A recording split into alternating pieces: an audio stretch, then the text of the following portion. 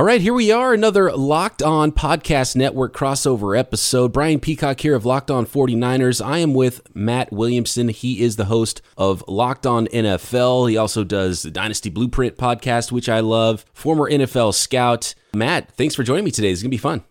Yeah, absolutely. Looking forward to it. How are you? I'm doing great, man. I'm doing awesome. It's been a fun off season. I'm expecting a child that's due very soon here, so that's an extra little bit that's going on alongside. Yeah, thank you. So gearing up for that, doing these daily pods. Having a good time. That shouldn't create any problem early in the football season. No, I shouldn't have any problem doing a daily podcast either, right? Right. So for my list, I'm sorry. Is this your first? Yes, it is. Yep. Excellent. Yeah. Well, it's a game changer. I know. I'm kind of prepared and unprepared at the same time, which I guess is standard. Yeah, exactly. So for my listeners who don't know, can you talk just real quick about your life as a scout? You started off in college as a scout, right? University of Pittsburgh, is that where you started, then ended up with the Browns? Yeah, my professional career, since I've been doing this professionally, I haven't had a, quote, real job in like 15, 16, I guess close to like 18 years. Living the dream. I was a recruiting assistant at Pitt. I'm from Pittsburgh. I live in Pittsburgh for 3 years. So that was Antonio Bryant's last year and both of Larry Fitzgerald's years. So I helped recruit Larry. I left Pitt when Larry left Pitt. So that draft class. I went to Akron as the director of football operations there, but it only lasted about 9 months or so because while I was at Akron, one of the jobs that I had done, as a new staff was kind of build a relationship with the Browns because they were right down the street. It's only like a half hour away for people that don't know. And they got in touch with me and they're like, well, a lot of, you know a bunch of people, Matt, do you know anyone that would be interested in a scouting position? We're looking to hire a guy. And I'm like, yeah, me, so I went and interviewed with the Browns, got the job. I beat like 40 or 50 people for it, which, that was, a prestigious job, obviously, and be in the league. And we proceeded to go 2-14 and get fired. As is often the case. But Butch Davis was the head coach. To give people a frame of reference, I got hired when Kellen Winslow got drafted, right the day after, and I got let go and was part of the war room that drafted Braylon Edwards. So my Pittsburgh fans that I tell, it was Ben Roethlisberger's rookie year. So my hometown Steelers were 15-1. We were 2-14.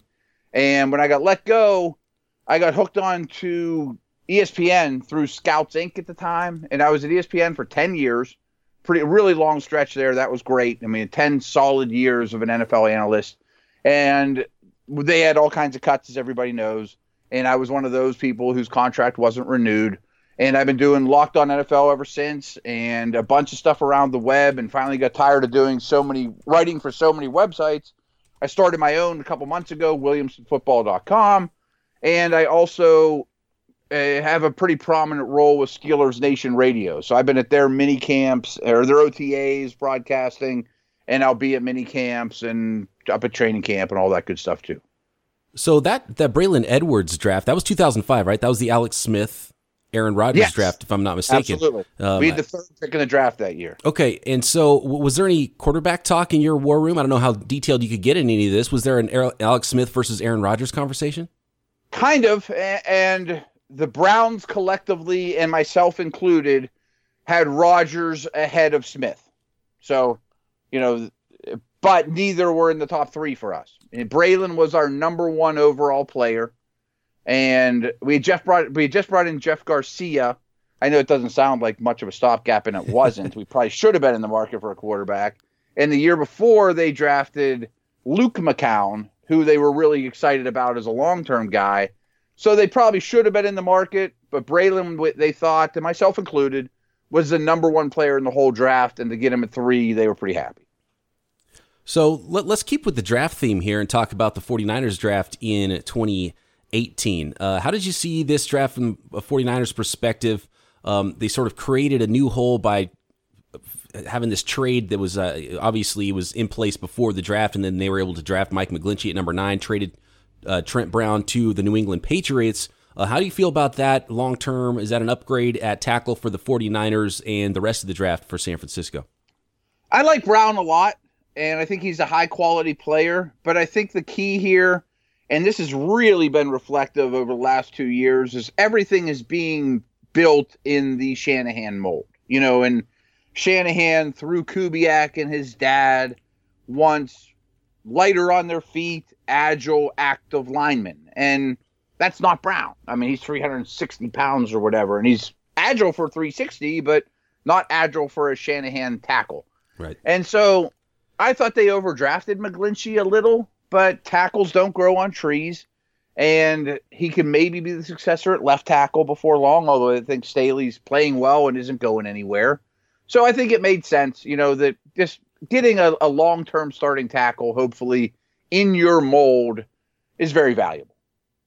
I totally agree. And at the time I was thinking, maybe someone that I thought would be ranked in the 20s just on, just the prospect that McGlinchey was. And then you're like, okay, he's the best tackle in the draft.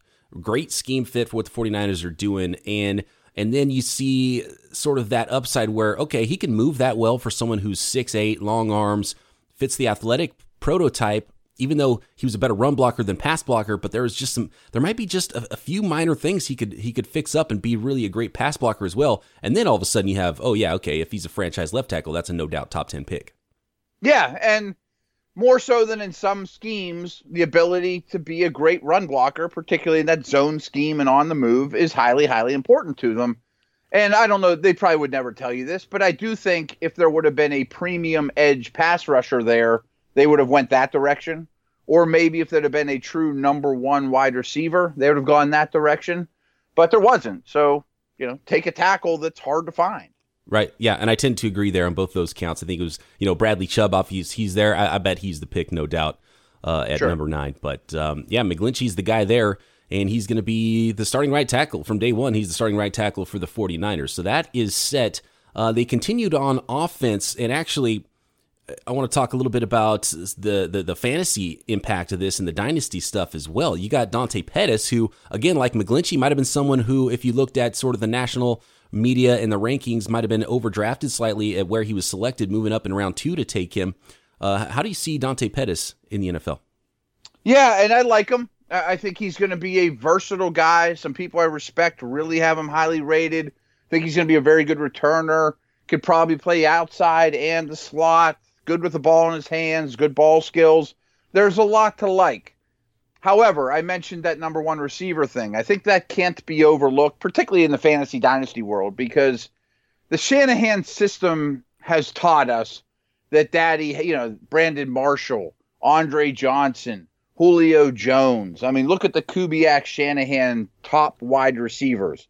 And I understand that those guys don't grow on trees, but it wouldn't surprise me at all of whoever the number one wide receiver is on the market free agents ends up in San Francisco, or they trade up in the first round and grab one of these stud, receivers coming out. So I think Garcon is your number one for now, but I think that piece of the puzzle hasn't been built because we can't build it all at one time. Lynch and Shanahan only took over a little bit ago on a roster that needed everything, and they just haven't landed their true number one yet. But I think that'll be a priority next offseason. We've got a Locked On NFL, Locked On 49ers crossover podcast. Matt Williamson, former NFL scout. He is the host of Locked On NFL and also the host of Dynasty Blueprint. So I want to continue talking about a little bit of fantasy stuff, especially as it relates to the 49ers right now, and also get into the NFC West a little bit later in this conversation. Okay, so looking at the long-term dynasty impact here, and you got Pierre Garcon. If you're in a redraft league, I think that's sort of a pick that could be very valuable, and he's not going to go along, he's not going to go with the Julio Joneses of the world. He's going to go later, and you have a potential Kyle Shanahan number one wide receiver with a very good quarterback now in Jimmy Garoppolo. I think he's a player that a lot of people could potentially steal in fantasy drafts. I do too. I think he'll get a lot of targets, will be in a good offense. I don't know that he's the long-term answer, but he's going to be your pseudo number one and get peppered with targets, as Julio did, as Andre did, but not to that degree, obviously. Right. And so Dante Pettis, he's probably the backup. It looks like he's working at multiple positions in the offense, so he might be the first backup for Garcon or for Marquise Goodwin or in the slot for Trent Taylor. But right now he's kind of the number 4 coming in as a rookie wide receiver. He was the 4th wide receiver drafted in the NFL draft. I got to imagine he's going to go much later than that as far as wide receivers are ranked in dynasty fantasy rankings. In that mold, I'm pulling mine up now, and in the dynasty world, My wide receiver ranks go DJ Moore, Christian Kirk, Calvin Ridley, and then a little bit of a gap. Cortland Sutton, Anthony Miller, James Washington, Michael Gallup, Antonio Callaway, who's a really, really talented guy from the Browns that only fell because of, off the field issues, and then Pettis. So in rookie drafts, he's pretty much going like the middle of the second round in a 12-team draft. Okay, top 10 wide receiver, but not quite as high as his draft status was. Yeah, that sounds about right. I think that it's hard to envision him being a highly targeted guy, especially if they do add another prominent guy there a year from now.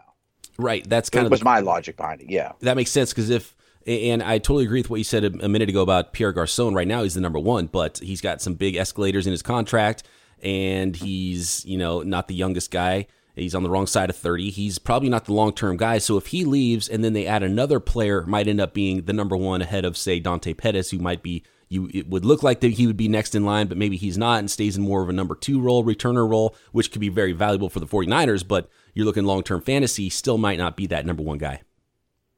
Yeah, I think that's well said. One more guy that I think is going to make a fantasy impact here, and I don't know where I think he should be ranked on the fantasy world, but man, he could be huge both as a receiver and a runner, and that's Jerick McKinnon. If he's the number one guy, I mean, can he have the same impact as some of the running backs had in Atlanta for Kyle Shanahan? I think the key here is he's an excellent receiver, and he's an ascending player. I mean, for people that don't know, and I don't know, I assume your listeners do, but maybe not all mine do on a national scale, McKinnon was a quarterback in college, a small school quarterback, running quarterback, who lit up the combine and is an explosive, supreme athlete and hasn't had a lot of tread taken off his tires yet because he's been sharing the backfield. And I think he keeps getting better and better and better. And you go back to what Shanahan wants from the position, and this was very, very clear in his time in Atlanta. He wants to be able to detach this guy. He wants to throw many targets his way. And money talks. They gave him, what's he, the second or third highest paid running back in the league? Yeah. They're going to use him like crazy, and I think he's going to produce really, really well. Yeah, and his teammate at Georgia Southern, who was a freshman, I think when Jerick McKinnon was a senior, is Matt Breida, who's also now a 49er, who's going to be his backup. So you've got that Georgia Southern backfield working for you, both 4-3 guys, and I think that's one of the clear things we've seen with Kyle Shanahan. He likes athleticism, whether it's an offensive tackle, running back, wide receiver. These guys are all supreme athletes that he's bringing in. Absolutely, and he also, going back to Atlanta, doesn't mind at all featuring 2 guys, and using them on the field together and in a variety of ways. Quick question for you, though, being closer to the Niners than I am. I'm not ready to dismiss Joe Williams either. I mean, just this time last year, the world was buzzing about the guy. And is he come and gone? No, and talking about dynasty drafts, Joe Williams was sort of a darling of dynasty drafts, thinking, okay, this is the next Shanahan back. And he got hurt, kind of ended up with sort of a redshirt year. There's still questions whether, was it work ethic stuff or was it just straight up the injury? Because some people thought maybe the injury wasn't bad enough that he would miss a full season, but he pretty much got a redshirt year. And there were some red flags with him about his passion for the game coming out of college. And so, but he fits the profile athletically, and Kyle Shanahan had a lot of good things to say about him this offseason coming into OTAs and things. Okay. And so he's definitely not out of the picture. He could be, it's just very volatile stock right now. If you can buy Joe Williams very low, I think that's a fantastic way to go in dynasty leagues or even redraft leagues, put him in that waiver watch list, but he's got the skills, and Kyle Shanahan liked him enough that they traded up to get him in the draft, and he said he wouldn't have been able to sleep at night if they didn't draft Joe Williams. So that's how much he liked him coming into the draft in 2017. And so he could go anywhere from being, splitting time with Jerick McKinnon this year, potentially being the starter above Jerick McKinnon if it turns out that contract is too much for McKinnon in a couple years, or Joe Williams could be cut by the end of training camp this year. So that could go in a lot of different directions right now. That's completely up in the air, but I definitely would not count him out. I think he's the better. I like Breida, but I think Williams is the better running back.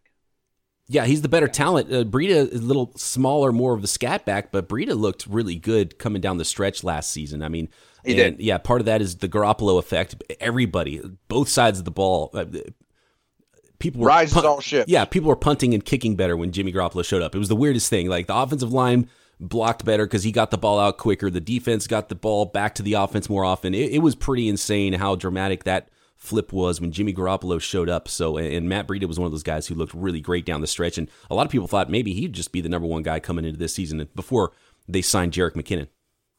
Yeah, a very interesting situation. And they do have a couple, we'll see who all emerges. Absolutely. Yeah, it's going to be fun to watch those guys compete, and a lot of speed in that backfield. So there's not like, for sure. It's not like where you need a thumper and a speed guy because they're all speed guys. Right. They all can catch. Yeah, that's absolutely. Huge. And Jerick McKinnon's a really good pass blocker too, which is why I think that was probably one of the things that Kyle Shanahan liked about him most. Yeah, and he has a toughness about him that your fans are going to like. Right, and he's not he's short, but he's not necessarily undersized. He's one of those guys where it's like he's powerful, he's built, and so he might not look like the biggest back, but he's not necessarily a scat back either. Absolutely, but he can play the role of a scat back, which I think they like. Yeah, you bet. You are listening to Locked On Podcast Network. Remember to listen to our daily national show hosted by my guest today, Mr. Matt Williamson, Locked On NFL. And this is part of the #1 local daily sports podcast network. Okay, we got to get on to the NFC West here and now sort of reshuffle this deck with the NFC West. And I'm interested to hear from you, someone who really follows every team in the league closely, your perspective on where the NFC West is. My guest yesterday was Grant Goldberg of Locked On Seahawks. And then I had Brad Motter on last week of Locked On Rams. So we've been talking about some of these rosters and how things have changed for the NFC West coming in. The 49ers obviously are building this thing. They didn't go all in and add a bunch of free agents and try to necessarily go into win now mode like the Rams have. I think you have to expect on paper that the Rams are going to be the #1 team in this division. But the Seahawks retooling, partially rebuilding. There's still, Earl Thomas holdout. He's still involved in trade rumors and stuff. So how does this stack up for you? Where are the 49ers? Did they gain enough ground on the Seahawks and the rest of the division to be competing for one of these playoff spots at the end of the year? Yes and no. I mean, I think we can't have this conversation without saying the NFC is so ridiculously loaded right now. That even if the Niners play like a playoff team, come in second in their division, they still may be a game or two behind in the wild card race. I mean, just because there's so many good teams in this conference. If the Niners were in the AFC, I would absolutely pick them as a playoff team. Now I don't know that I will. As for them versus Seattle, I know that's been a long time rivalry and it's come and gone, but I think they're well past Seattle now. I think these teams are going in opposite directions. With all respect to Russell Wilson, I do think they're absolutely rebuilding, even if they don't say so. And they got a handful of star players still, but they need a lot. And, they've shipped out a lot of very good football players. Where the Niners are building slowly. They're building fast, but they're not going all in. They're smart with their contracts in that, they're front loading a lot of them too, so that they can keep buying in free agency year after year. It's an improving, ascending team.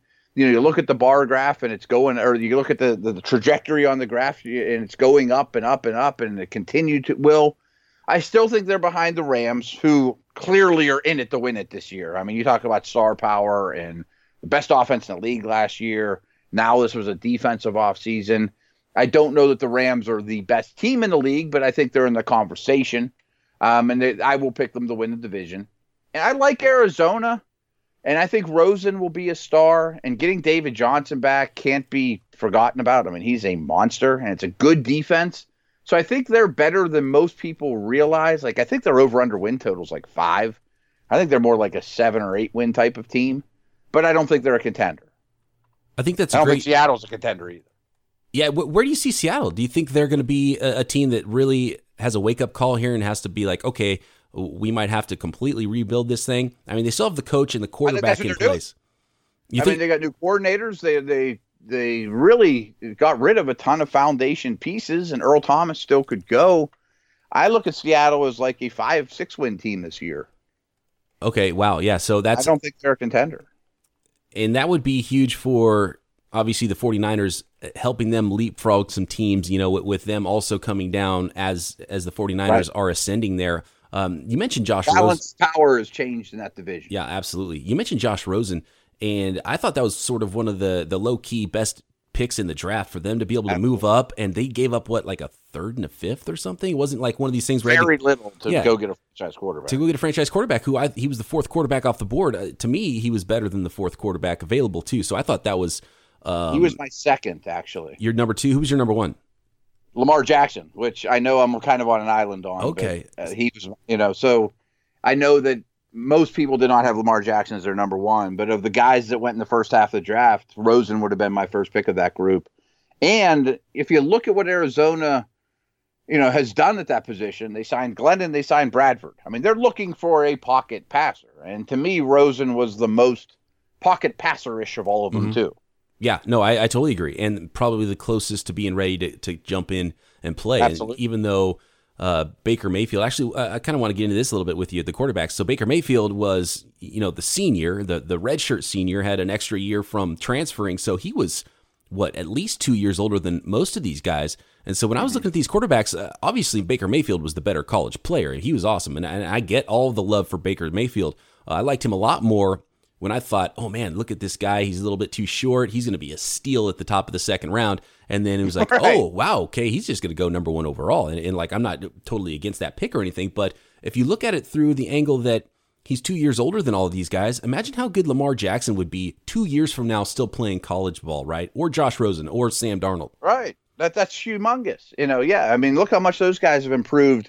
Darnold turned 21 the other day. I mean, there's a lot more football in front of those guys. And for some of those reasons, Mayfield was my fourth ranked quarterback. I liked him more than Allen, but I like Darnold and Rosen and Jackson more, obviously. It shocks me that he's even really in the conversation for first overall. And I'm not saying he's a bust or he's not going to be a good player, but first overall pick, what were we talking about Mayfield this time last year? Like you said, nice day two guy. Maybe he can come in and be Case Keenum. Right. Yeah. And everybody he was getting compared to were people that were picked late and overachieved. He was getting Jeff Garcia comparisons, a lot of the Manziel stuff. Right. But yeah, so he's the oldest guy. He's not Drew Brees. No, exactly. He was getting those and it was like, well, you got to slow down on that. And and actually, I heard a story about Drew Brees a long time ago. This is like an old time rumor. I can't even find an article online that confirms this, but at the time, right when I was first starting to follow the draft, I remember Drew Brees was a guy that Bill Walsh, and he was still around in charge of the 49ers, and he wanted Drew Brees to come out early in the draft, and he was going to select him number 3 overall. Drew Brees stayed at Purdue, and then that was the draft where that was the LeVar Arrington draft, and then the 49ers were at 3. They ended up trading down and taking Julian Peterson, Ahmed Plummer, and a few other guys. But the rumor I heard was that Drew was the Michael Vick first overall year. Yes. And no, it was the year after, right? Wait. Because San Diego ended up with Tomlinson and Brees. And yes. Yeah. That was the Vick year. So the year before that was the year that Bill Walsh wanted him to come out early so he could take him number 3. And I can't find any substantial stuff about that. But this is back at the time. This isn't like a hindsight rumor that I heard later. This is like something I remember at the time being like, okay, this is the guy that Bill Walsh loves. And when I heard that, I started really watching Drew Brees when he was a senior the next year. And I was kind of blown away. And he's not tall, but I was blown away that he fell to the second round. And it was like, this guy's a really good quarterback, and he's like has everything you look for. And then sort of another feather in Bill Walsh's cap that he was right about Drew Brees, even though he didn't have a chance to draft him after all, if that story's true. That's funny because I didn't think we'd go down this alley, obviously, with the 49er podcast. And I had never heard that story till just right now. But as the second you said it, I said, oh, I bet Walsh would have loved Brees. Absolutely. And here's why. I mean, your fan base knows this, but what did Coach Walsh preach more than anything was accuracy, knowing where to go with the football, Montana-esque anticipation, anticipation, deadly accuracy. Like that, it needs to be 6 inches in front of the numbers, not 8, not 12. Like this is where the ball needs to be. Brees is probably the most accurate passer I've ever seen. And even more so, Coach Walsh used to say, I could lay on the ground and just watch Montana's feet or any quarterback's feet, and I'll tell you how accurate a passer he is. And people don't know this about Brees, and this is actually something Mayfield shares with him, but Brees was an exceptional tennis player. And what is tennis player all about? Keeping your great footwork, almost like a quarterback. I think he beat someone Googled this for me. Drew Brees beat one of the best tennis players of all time when they were in college or high school or something like that. Like, he was a great, great player, and I bet Walsh would have adored him. Yeah, and so that rumor makes more sense when you look at it under that lens. It's like, oh, yeah, Brees would have been that perfect West Coast offense, Bill Walsh type of quarterback. And you mentioned tennis. Josh Rosen, also a stud tennis player, right? Was he? Okay. Yeah, he was a stud tennis player, so that kind of makes sense. He was for quarterbacks, it makes a lot of sense. Yeah, absolutely. That's an interesting story. I'm definitely going to go look that up now and see who Brees beat in tennis. That's an awesome story. Somebody really good. I just don't know anything about tennis, or I don't know enough. Yeah, I can't help there either. Probably wasn't Pete Sampras or something like that. He was too old. But yeah, I think we're out of time here, Matt. That was a really fun conversation. I didn't expect to go down that road, but that was great. Yeah, let's do it again. Absolutely. Okay, and also, can you tell people where to find that newest venture, your new website? Yeah, at WilliamsonFootball.com is my site, and I'm at Williamson NFL. Is Twitter. And you can find me on Twitter at BD Peacock. LockedOn49ers.com is the place to find other articles about the 49ers, as well as all the streams of the podcast and where to subscribe. And, of course, both of these podcasts on iTunes, on Spotify. You can find all the Locked On Network podcasts just about everywhere. And also tune into Matt's other podcast, Dynasty Blueprints, a fun one for you fantasy guys.